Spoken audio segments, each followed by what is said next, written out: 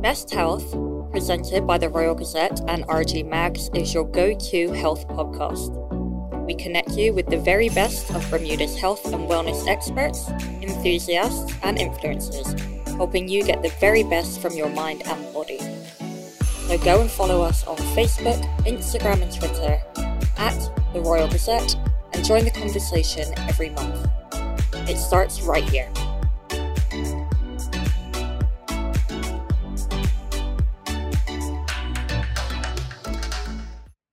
Hello and welcome to Fitness Myths, the 11th episode in the 2022 series of the Best Health podcast. I'm Becky Ezekiel, and before we dive in, I want to thank our sponsors for making this episode possible. This episode of Best Health has been sponsored by Lindo's. Why go anyplace else? Today we welcome Carrie Lee into the studio, a certified PT and precision nutrition level 1 nutrition coach. But Carrie's education in health and fitness wasn't just learned in the classroom. She embarked on a transformation of her own, losing over 100 pounds and going on to win a bodybuilding competition in 2016. In her own words, she's tried every fad diet, detox, prescription pill, herbal supplement, shake, replacement, body wrap, cellulite cream, juice cleanse, fasting protocol, and fat-burning workout known to man. Safe to say she's done the hard work so that we don't have to. And here to share what really works for achievable and sustainable long-term health. Carrie, thank you very much for coming in. I am happy to be here. Thank you. So before we jump into everything you've learned in a professional sense and on your own journey, just so people can get to know you a bit better, where are you from originally? How did you make your way to Bermuda? Okay, so I was born and raised in Canada, in Kitchener, Ontario. My mom is Canadian, my dad is Bermudian. Later on in life, my parents had split and my dad decided to move back to Bermuda. And keep in mind, like, my entire childhood, we didn't travel here at all. So I never really knew what it was. We had a picture of it on the wall. I had T-shirts that said Bermuda on it, things like that. But, it was just, saving money and whatnot. We didn't travel a lot. So my dad decided to move back in, I don't know which year, probably when I was in my very, very early 20s. And I started visiting him, every 3 months, and I'm straight out of college, running up credit cards, all that. Like, I shouldn't be traveling that much, but I just, I couldn't stay away. And one summer I had the opportunity to work with my aunt for 3 months, just doing some tourist-related stuff over the summer. And I never left. So that was like 14 years ago. Wow. So yeah, I got my status, I have my passport, all that. So I am Bermudian Canadian, but have lived here for longer in my adult life than, when I was in Canada. So, but I kept the accent. Yeah, it happens. Yeah. You can't obviously. No. What happened? What were you doing when you first moved here? Tourism? Yeah, my aunt was, helping to run the entertainment for Harbor Nights and Destination Dockyard. And awesome. Honestly, I was like just responsible for getting the Gombays to start on time, which obviously, straight out of Canada, we're used to being right on time. And I, that was a lesson to learn that we don't necessarily start like at the exact time here. Right. So yeah, it was just a fun thing, a couple of times a week. But during that time, I also got into like the partying lifestyle here. And, that's when, like that initial summer was when I started a job later on at the hospital. My background was in pharmacy. And, I went to put my scrubs on that morning and they wouldn't go over like my knees pretty much. Like I had gained so much weight from a summer of, unhealthy partying and what. I mean, it happens, It's not hard to do here. No, not hard to do, difference of not walking around as much, things like that. So it was a huge like kind of turning point, like that first year that I lived here. Yeah. And what was your lifestyle like in Canada? Were you very active? Were you sporty growing up, or was that? Not necessarily. I danced my whole life. I think that kind of, that saved me. I had some bit of activity. I actually almost failed gym class. I used to get detentions all the time. Like, I'm a very stubborn person. Yeah. Like, I've been trying to find my old gym teacher for so long because he used to get so frustrated. He's like, you have so much potential and, all that. And I haven't been able to find him yet because if he found out what I was doing now, he wouldn't believe it. But yeah, I hated running. I hated just organized sports, like I think I enjoyed volleyball because I didn't have to move around as much as like football and stuff. I didn't like running or anything. But yeah, I danced, you know, I worked and stuff, but my lifestyle wasn't necessarily healthy. Like I ate my first vegetable probably at like the age of 22, and I think it was Caesar salad. Yeah. You know, it was growing up, you know, we ate it. We had to. It was at the table. But once I was on my own, I mean, I think I survived off cereal and like quesadillas in college, like pizza pockets, like whatever it was, you know. We've all been there, yeah. Yes, exactly. Spending money more on the liquor store, stuff like that. Yeah. So yeah, my lifestyle was definitely not healthy. And like from 18 until probably close to my, I want to say like late 20s, like I battled with like on and off like eating disorder and stuff too, you know, all tied into that unhealthy lifestyle. And what was the catalyst then to lose the weight? Because was it 2016, you went on quite a big weight loss journey? Yes. So it was kind of gradual. So I mean, from the age of, oh my gosh, probably 14 or 15, my sole focus, like every day that I woke up, was weight loss. Like that's all I cared about. And that's when it started, where, you know, I think my mom brought me to my doctor, who gave me these like prescription, like stimulant pills to, you know, make me not hungry or whatnot. And that led to like anxiety and like everything else. And, you know, went to a gym and they told me I was like morbidly obese. Yet I, like at that point I wasn't. It was just on the BMI. And, you know, told me, didn't give me any idea. Like they just said you stop eating carbs or whatever. And then, you know, my mom after is like, oh, we're going to go to Subway tonight to get like a sandwich. And I was like, I can't eat. I don't know what I can eat anymore. And, you know, it was just really frustrating. I had just done it all. And when I moved here, that point where I couldn't like pull my pants up, like I was stressed, and, you know, it was very triggering. It was, you know, it was a tough time. And I'd love to say, hey, I just like had a light bulb go off and I changed my life and everything was great, but it wasn't. You know, it was probably for the next like few years, I, you know, tried to do like random exercise class, or I joined a boot camp thinking it was going to solve my problems or, you know, whatnot, or, you know, tried to cut my food in half. Or I think one time I went into a health food store here and found a diet at the back of some book that I followed for like all of 2 days. And, you know, I did all of that. And then it started, and I'm running a 21-day step challenge right now, a free one with, you know, the community. And I shared with them the other day that the first thing I did for myself that kind of started the momentum going was getting my steps in. I didn't have a watch back then, but I started to just walk more, go to the beach with a friend. So instead of us, you know, going for lunch, we'd say, let's like, I don't know, pack a lunch or whatever and just go and do laps on the beach. And I started to feel good from there.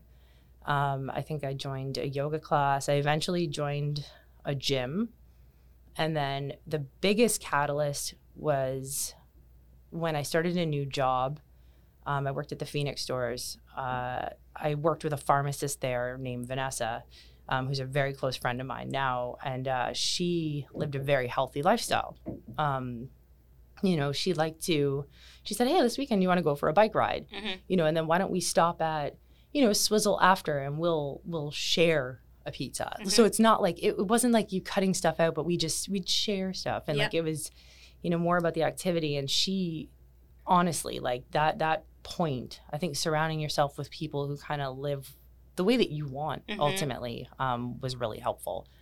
And then I obviously went the whole other route. I got into bodybuilding and kind of hyper focused on that for a while. How did you get into that? Was that you started going to the gym, started to enjoy it, and then? Yeah, that was it. And I had a friend who was doing a show. I went to watch her and I was like, oh, I'll do that. You know, and I think a lot of people when they first do it kind of do it as a way to lose weight. And you know, if I'm going to be honest with myself, I'm pretty sure that was like the whole reasoning behind it. Whereas like if I was to do it now, you know, like if you want to be competitive in it, you need to spend time, like years, not dieting so you can gain muscle. And at that point, I just cared that I was as small as possible, right? And I did it. I mean, I white knuckled my way through the discipline I had for, you know, because the dieting at that point was extremely restrictive. Like that. Not a smart move for someone who had, you know, been on recovery from like disordered eating and eating disorder. But, you know, I did it. And thankfully, after a couple years of doing so, I ended up hiring a coach who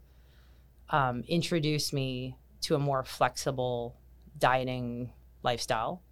I started to understand that I didn't have to follow a meal plan, that all foods had a place in my diet. Some were going to be smarter choices than others as far as like how I felt, you know, and things really kind of started to take a turn from there.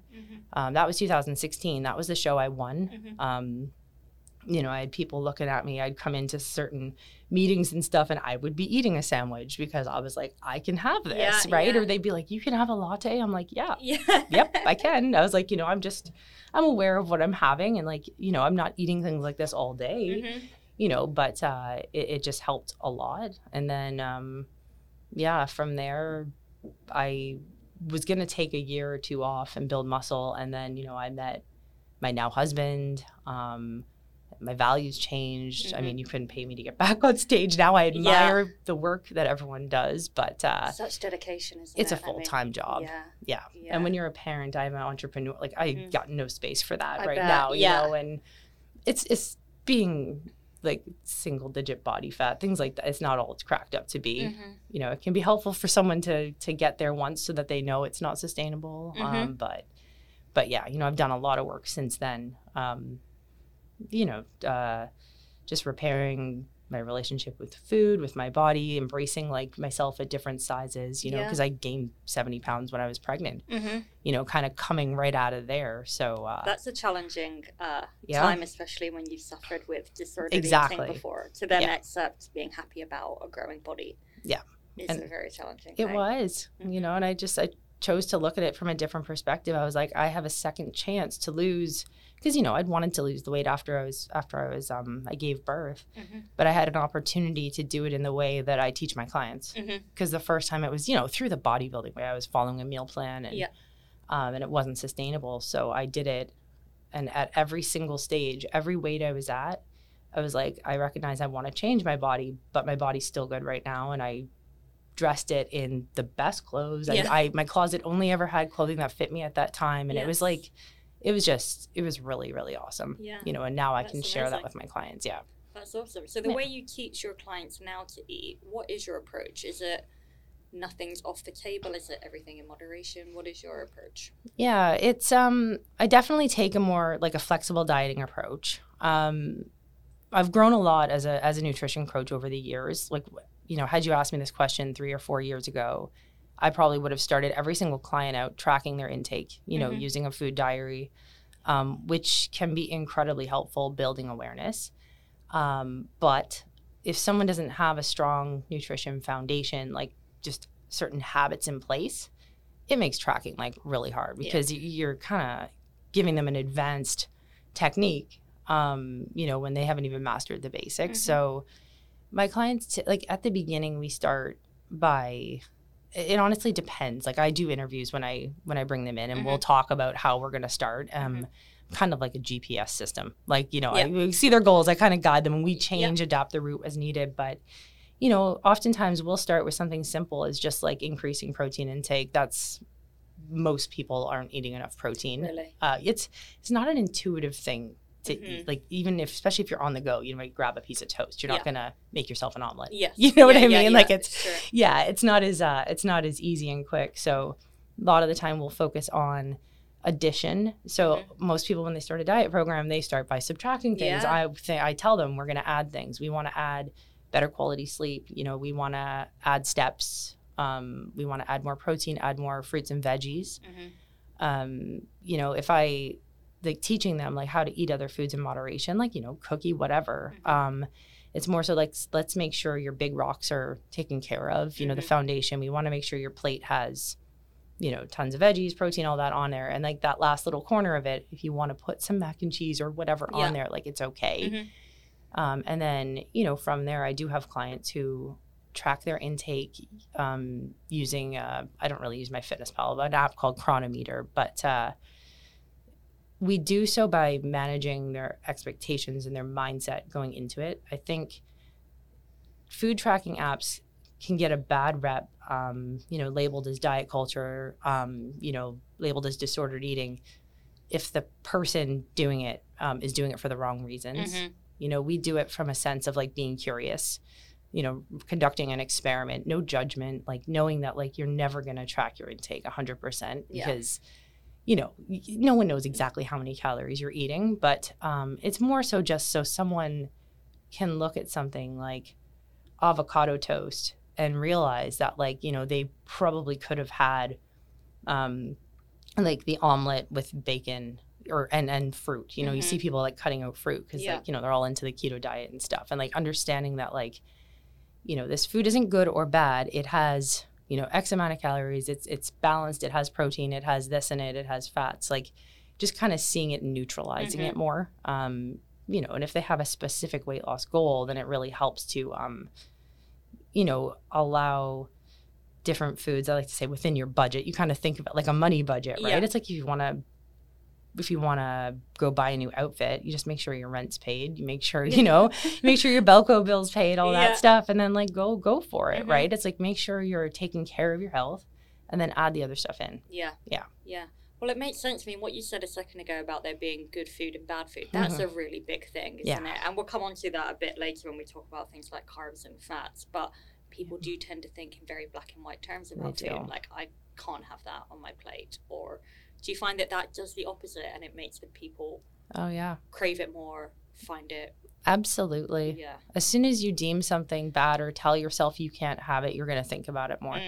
Always. And, you know, you can try and, you know, cut it out for, you know, let's say 5 days, a weekend's going to come around. You're only going to want it more. You're probably going to go all out. End up eating triple the amount of it you would have had you just included it in your meal in the first place. You know, feel guilty about it. Say, oh, well, I messed up. I may as well continue on tomorrow. And like, this is like, it's just a constant cycle. And, you know, me as a coach, I'm trying to like break that cycle, you know, and just say, create more of a gray area with food because health is just such a bigger picture. It's so multifaceted, and we seem to think like this food, I am now healthy. It's like I'm eating this, I am bad. It's like no. Totally.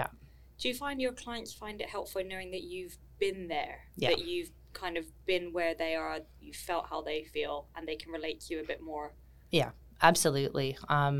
You know, I try not to be an advice giver. Like as a coach, obviously I do more of the asking of the questions because like I don't know my client. Like obviously I'm not going to know my clients any better than they know themselves, but they do ask a lot.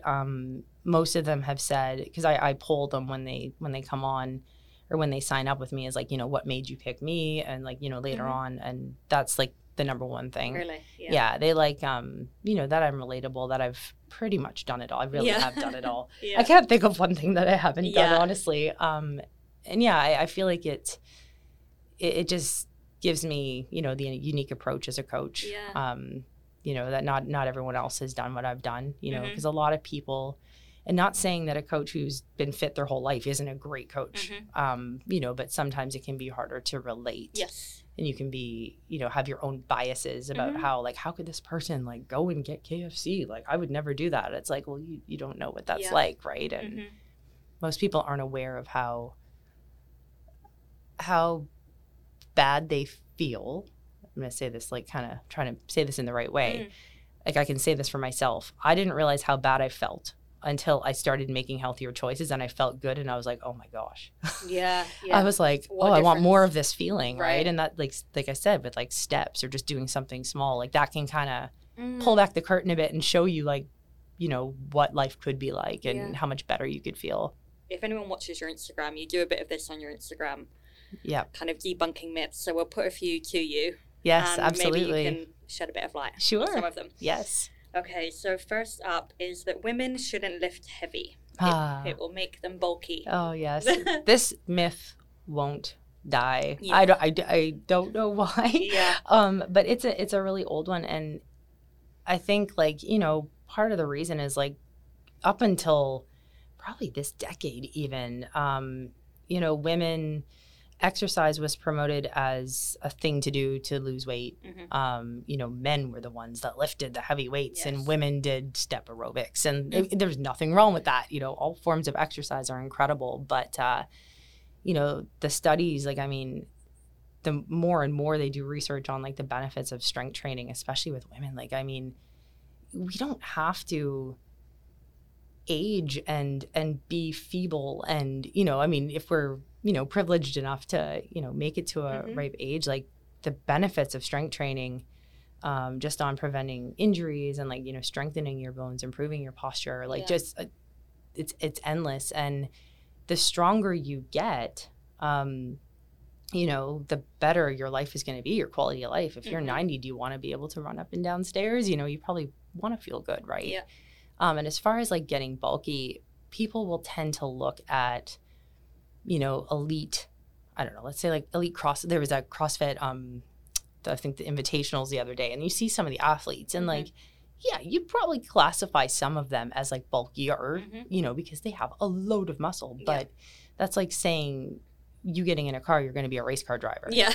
I was like, do you know how hard? Yeah, like, they've worked very hard to get there. Exactly, you know, and it's like, it can actually do the opposite. The heavier you lift, the more muscle you have, you actually end up looking leaner. You know, it's because like the ratio of body fat to muscle, you know, it can help increase your metabolism. You know, you can end up burning more fat, like when you are taking care of your nutrition. Like the exercise alone isn't going to do this. You know, but there's people who are kind of looking to get toned, or, you know, I don't want to be bulky, I just want to have muscle tone. It's like, well, you can't tone muscle. You can either build muscle or not, or lose muscle, or like lose fat. That's it. Yeah. So like toning workouts where they're saying like lift light and feel the burn, you know, that's just like muscle tears. That's not like that's not you like sculpting that muscle. Yes. You know, I for one have been trying, like I just was always in love with after being in bodybuilding, you know, having like sculpted, I should say, like toned shoulders. And I have been purposely trying to bulk. And I mean, like, in order to look bulky or like to actually gain muscle, you need to spend time eating a surplus of calories, not less calories, more, because you need the energy. Most people are not going to be doing that either. Training like, you know, 4 to 5 times a week, specifically following a program that's progressive overload, all this stuff. And I have been doing that for probably 2 years. I've spent a lot of time, you know, gaining weight to try and build muscle, and I am still not bulky.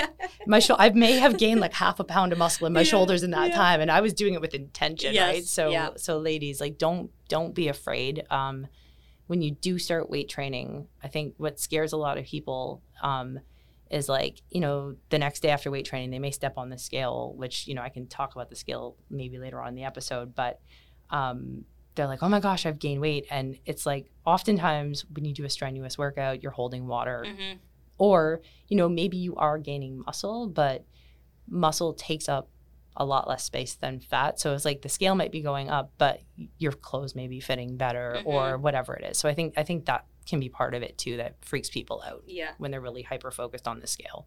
But it's the mindset, isn't it? I think it's like you referenced before, women before were told, or their aim was very cardio, wasn't it? Of course. Very cardio. They weren't in the weight room. And it's only been in recent years that I think women have started to feel very comfortable walking into a gym and going to the weight room. And it can be intimidating, you know, and that's something I'm passionate about with my clients. You know, I do have one-on-one coaching clients who I design strength training programs for online, like that we check in. And, you know, even my Fit Method program is like finding ways to get them in the weight room and build their confidence. So like, I'm not going to set someone in there and get them to set up the squat rack and like do all these things. Like, you know, it sometimes when a client starts, I'll have them take a mat in the corner of the room and we'll do just free weight stuff, you know, and just to build their confidence. So they need to know like, oh my gosh, like I just lifted 15, 20 pounds over my head. Like, this is incredible. I didn't think I could ever do. And then they get excited about it. And then, you know, you just kind of navigate them from there. We'll be right back after this message from Caesars Pharmacy. Caesars Pharmacy offers a state-of-the-art packaging system that seals medication in detachable, single-use multi-drug pouches, providing maximum support to patients. Their RoboDoc kiosk provides information and diagnostic services to improve self-care. Register today to manage your family's medication all under one account. You can find Caesars Pharmacy on 30 Somerset Road or contact them directly on 234-0851 and at www.caesarspharmacy.com. Thank you to Caesar's Pharmacy, and now back to the episode. Number 2, keto. So the keto diet is best for weight loss. Okay. Yeah, this is a popular one as well. It's the newest, well, I mean, it's been around for a little bit, but like the newest fad diet on the block. I mean, if anyone remembers back in like the 90s, I think it was 90s, was Atkins. I was going to ask, is it similar to Atkins? Pretty low, much. Low carb, high fat? Yeah. Yeah, pretty much with a whole slew of like products that are called keto, like, processed products that are, keto friendly or whatnot. And yeah, all the bars and the chocolates and like, oh my goodness. Yes. Yeah. So here's the thing, like keto was originally meant for like children with epilepsy. Wow. Yeah, originally. I think and again, it's not my area of expertise, so I won't dive too deep into that. Yeah. But, it was beneficial for them, helping with seizures, things like that. And obviously someone noticed, hey, they're losing weight.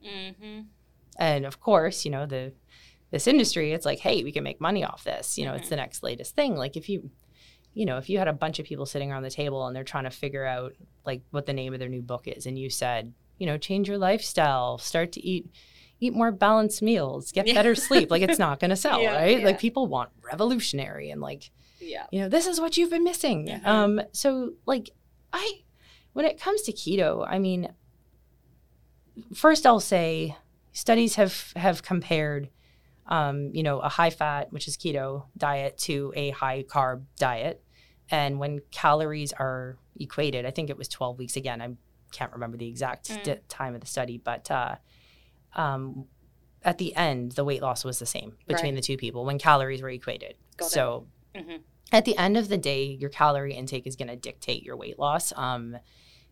There's other factors. That is an oversimplification, but ultimately that is what dictates weight loss is your calorie intake.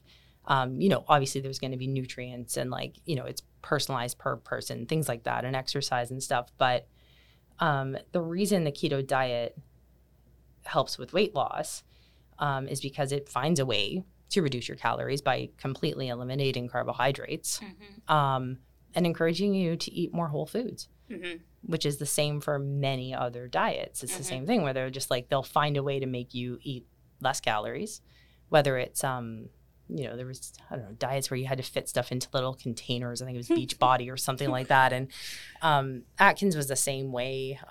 Even paleo, which I don't think was really ever meant to be a weight loss diet, but some people just by switching to it would lose weight because they're eating less processed stuff. And right. But so, with Atkins, and maybe the same with keto, if you cut carbs dramatically very quickly, you lose a lot of water. That's exactly it. So is that what triggers people to think that that's what reels them in? Right. Yeah. Because in the first week, they'll lose 7 pounds. Oh, yeah. 7. Yeah. So much. Yeah. For every gram of carbohydrate you eat, your body stores 3 grams of water in muscle glycogen is what it's called. So without getting too sciencey, but it's your body's main energy source. Glucose, that's what keeps us like happy and moving and all this stuff. There's nothing wrong with carbohydrates. So when you drastically drop carbohydrate intake, you have this big whoosh, this big water loss.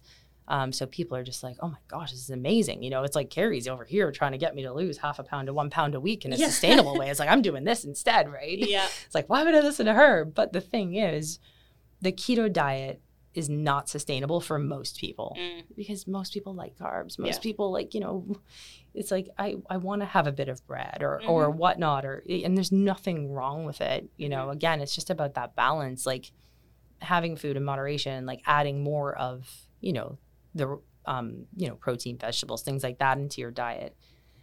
So like I said, keto is great in the aspect that it helps keep you full. Fats are great for you. So there's some positives to it, and that, like, some doctors do use it with certain patients, again, like I think certain diabetics, things like that, again, out of my scope. But, it's, I think it just comes down to personal choice. I mean, like, hey, if you love the keto diet, like go for it, like go for it. But chances are you probably don't. And I mean, you can eat a keto food. You can order the keto salad at the restaurant without being a keto dieter. You know, you can eat keto foods, but also eat fruit. You know, you can, you know.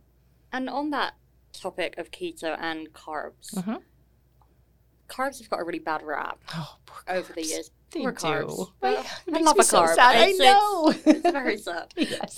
But am I right in saying that you need carbs in your diet to some level? So cutting out any food group is not going to be good for you. Yeah, absolutely. Whether it's carbs or something else. Yeah, I mean, essential, like from an essential nutrient perspective, like, you know, you need protein, you need the amino acids, you know, you need the fats, you need the omegas from the fats and all of that too. Like carbs, like you could technically survive without, but like you would not be thriving. Yeah. You know, so as far as carbs go, I think the problem with them is that people, like if I say like to a stranger, like list 5 carbs, they're going to say pizza, donut, French fries, I don't know, cookies, muffin, whatever. Yeah.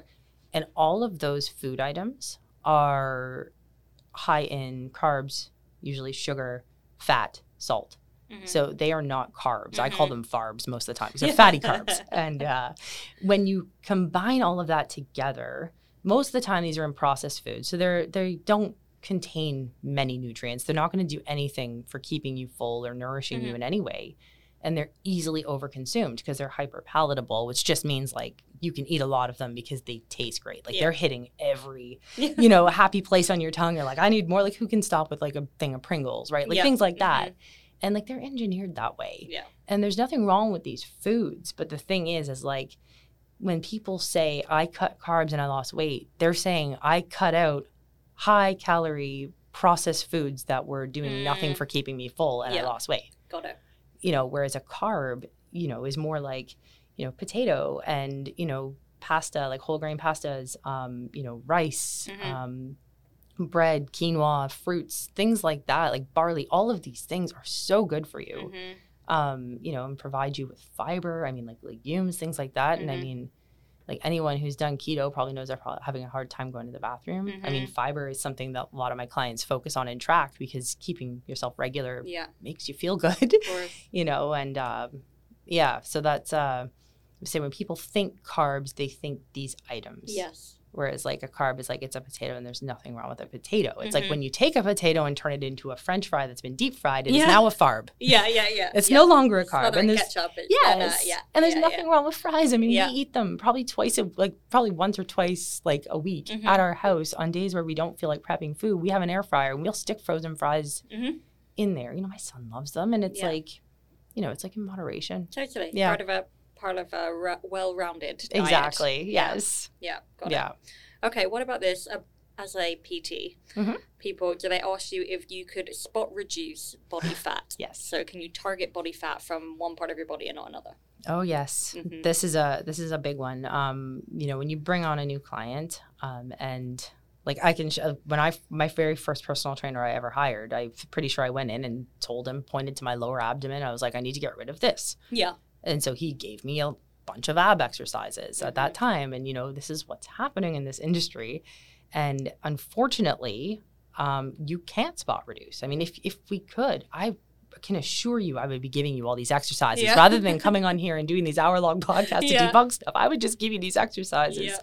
So you can't spot reduce. The only way to lose fat is through a reduction in calories. Again, like I'm oversimplifying it. If you ever follow me on Instagram, like I go deeper into that. I have, you know, guides and stuff that can explain that further. But through a reduction in calories, and you're going to have a reduction in body fat like all over. Where it comes from comes down to genetics. Yeah.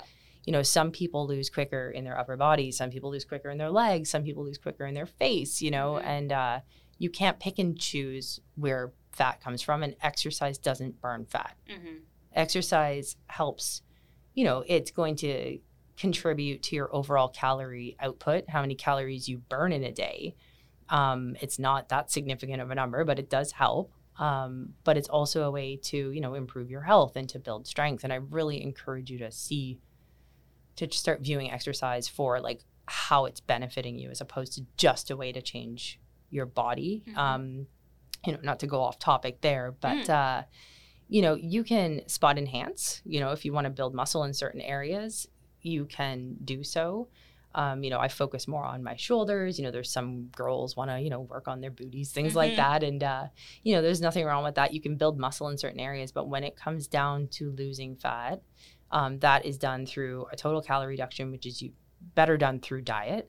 Obviously increasing steps, improving sleep, all these other factors. But, it's a waiting game. It's a long journey. You can't pick and choose and say, hey, I want to keep this and I want to do this. And it's like, we're not a plastic surgeon office, right? You can't pick and choose from a catalog. So, that's going to come down to genetics. And with you said your trainer, you asked about your abs. Is that a big one that you get? Oh, yeah. I have clients, I still do a few in-person clients. It's not, I'm mostly online, but I've kept a few in-person clients. And, they know now, but when they first started, they'd say like, oh, can we do some more ab work? And I tell them, I'm like, hey, we're getting stronger. We're lifting more, things like this. And we're actually working your core. Like you've got 30 minutes with me. I'm going to give you the best return on your investment. So we're, doing exercises like compound lifts that help, they'll work like their legs, but their core at the same time, all this stuff. And then, I usually the last 5 minutes, if they want to do some sit-ups, things like that, we'll add it in because it's personalized. But, they'll think like, hey, I still have belly fat. I've been working with you. Like, can we do more abs? And I always like let them know, like, we can totally do it, but you're probably not going to get the results that you're after. I try and be like always honest and upfront, but, try and educate at the same time because I was that person. I thought the same thing. And everyone thinks that, I guess, to some degree until you've experienced it. We all have areas of our body that we would want to change. Of course. We hope that we can target them. So absolutely. Yeah. Yep.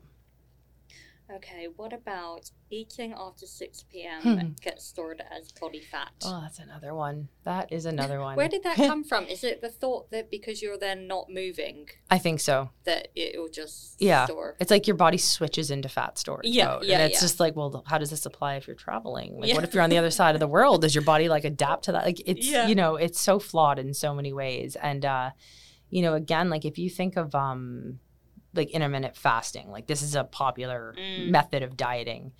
It's not that fasting is magic in any way. Again, like the keto diet, it's a method in which it's getting you to reduce your calories by shortening your eating window because you're likely not going to overeat in that short a period of time. Especially if you're eating more whole foods and things, right? So after 6 o'clock, I mean, you could eat at midnight, you could eat at 2 a.m. What matters is your total daily calorie intake when it comes to weight loss. But, I think people, if you usually stop eating, let's say at like 5 o'clock, and then like one day of the week you decide you have a big meal out, it's at 9 o'clock, the next day you get on the scale's up. It's like, oh my God, I gained weight, I stored fat. And it's like, no, you just probably still have undigested food in your tummy. You need to get to the bathroom. You know what I mean? Like it's not fat. I was like, you can't gain fat that quickly. It's a slow process. Like it comes, like I said, my first day of work where I came and I was like, oh gosh, what happened? Right. It's not an overnight thing. That was a 3-month period. So if you're seeing 3 to 5 pound spike on the scale, like that's water. You just get back to your normal routine and whatnot. It'll come right back down. Because it can be undigested food. Like maybe restaurant meals oftentimes are higher in sodium. That can cause the scale to fluctuate. And I think I do feel like that's got to be part of it. That someone has been like, hey, I ate at night and this is what happened. And it's like, you have to watch when it comes to your weight, like you're never going to be one weight. Your weight will always fluctuate. Always. Throughout the it's day, normal. Right? Throughout the day. Yeah. It's like the most accurate time to weigh yourself is first thing in the morning after going to the bathroom, like naked pretty much. And if you want to get an accurate reading, like you want to just monitor your trends over time. If you're trying to lose weight, it's like compare week 1 of month 1 to week 1 of month 2 and like just kind of watch the overall trends and stop focusing on the day-to-day because it's not as simple as that. Do you encourage your clients to do weigh-ins or is that something they can pick and choose? Pick and choose, definitely. Like I said, I'm very like client-centered. Like I let them lead. It can be incredibly helpful. If you are someone who likes data, that's me. I love data. I love, seeing the more data points, the better. So for me and, I have a couple other people tracking, it's helped them tremendously because they'll see a spike. And then they'll look at like the last couple months and notice that, as females, hey, this is the week before my period's coming. I always gain 3 pounds at this time. Like, hey, I'm noticing this now. I know I haven't messed up. And according to this trend, I'm going to go down, in a couple of days. Yes. And then it just neutralizes it. Yes. So for some, it helps. For others, if they have a history of disordered eating or, maybe had a negative relationship with the scale, I have clients who we use measurements. Some clients don't even like to do that. We just pick a pair of pants or something like clothing, check how they feel. Maybe if their husband's noticed or whatever. So it's really dependent on how they want to track their progress. Yeah. That makes sense. Yeah. Okay. So what about, you talked a bit about intermittent fasting. Oh, yes. What about fasted cardio? Ah, yes. So I've seen studies about, does it burn more fat to do your run on an empty stomach than it does if you've eaten? Yeah. What's your take? The answer to that is no, it doesn't. The reason why, it's popularized in more so like the bodybuilding world. When people are getting ready for a show or whatever, they're on really low calories a lot of the time. So, firstly, I'll say whether you're doing cardio fasted or fed, at the end of the day, it's your total calorie balance. It's how many calories you've eaten compared to how much your body's burned in a day. Again, oversimplification, but it's your total calorie. If you're in a calorie deficit at the end of the day, you're going to lose weight. So when it comes to fasted cardio, if your calories are really low, like I said, if you're doing bodybuilding, say you're on 1,300 calories a day or something, which is really little, you're getting closer to showtime, getting up in the morning and doing your cardio fasted may be helpful because you're going to be shortening your eating window, as opposed to getting up, let's say you have to work out at 5 a.m. and you have food before you go, you're not going to have as many calories throughout the rest of the day. And you're going to, at that point in in the diet, when you're prepping for a show, you need to manage your hunger as best you can. So you likely probably want to save those for later. And that's really, I would say, the biggest benefit. Some people just don't like exercising with food in their stomach because it can make you feel nauseous or maybe it's not digested. I honestly feel like it comes down to personal preference. It's not magic. It's just whether or not it works for you. Yeah. Some mornings I train at 4 a.m. I'm not going to get up. I know. This is what my life has come to. It's a time I can fit it in. Wow. So I get up early and you go out to a gym? Yeah. I drive in and thank you. It's not all the time. It's only twice a week I do that now. But the rest of the time I'm during the day or on the weekend. But I'm not getting up and making a smoothie or doing anything like that at 4 a.m. Yeah. Half the time I'll eat half a banana so that I have some energy in me. And then go and do my workout. If I was feeling nauseous during my workout, I probably would prep something the night before and have something more. Again, you just got to check in with your body. It's not magic. It just depends on you. Let's say if you're getting up early and doing stuff, go for it. Yeah. If you find it's helpful to shorten your eating window a bit to help you reduce your calorie intake, go for it. But ultimately there's no magic. Yeah. Well, speaking of little sleep, let's do one more. I think we have time for one more. So what about skipping sleep can cause weight gain? Yes. Is that true? Indirectly, I would say.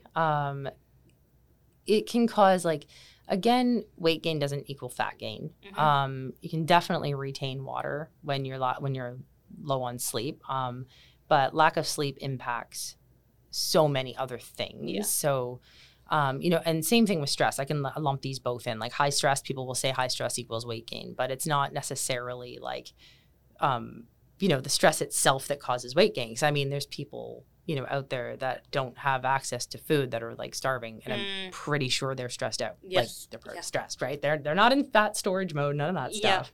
But lack of sleep, it can affect your hormones like ghrelin and leptin that are responsible for telling you when you're hungry, telling you when you're full.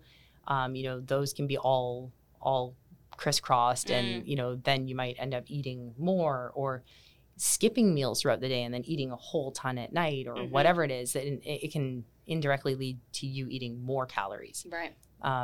You probably end up moving less if you're exhausted. Like, we burn calories just fidgeting throughout the day. I mean, I talk with my hands. I'm burning. If I'm lacking sleep, I'd probably be sitting here motionless, like talking, right? Like, so it's little things that it impacts your metabolism because your body's smart. It doesn't want you to waste away. It's always adapting. So if you're lacking in that, your body's going to outsmart you by giving you cravings, by doing whatever it is to try and get you to rest. And, and also your executive functioning center in your brain, the center that's responsible for, organization, like self-control, persevering, all of that kind of stuff, also gets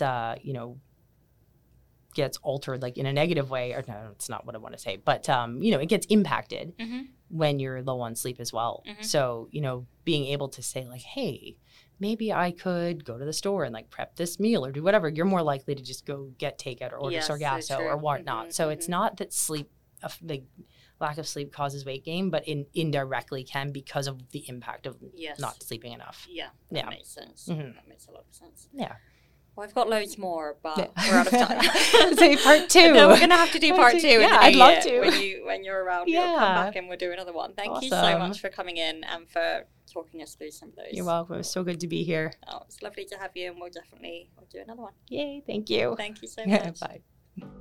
Thank you all for listening, and big thank you to Kerry for debunking some of those health and fitness myths for us. I'd also like to thank our sponsors again at Lindo's. Why go anyplace else? Please head over to our social media pages and let us know what you thought of today's episode. We are at The Royal Gazette and at RG Mags on Facebook.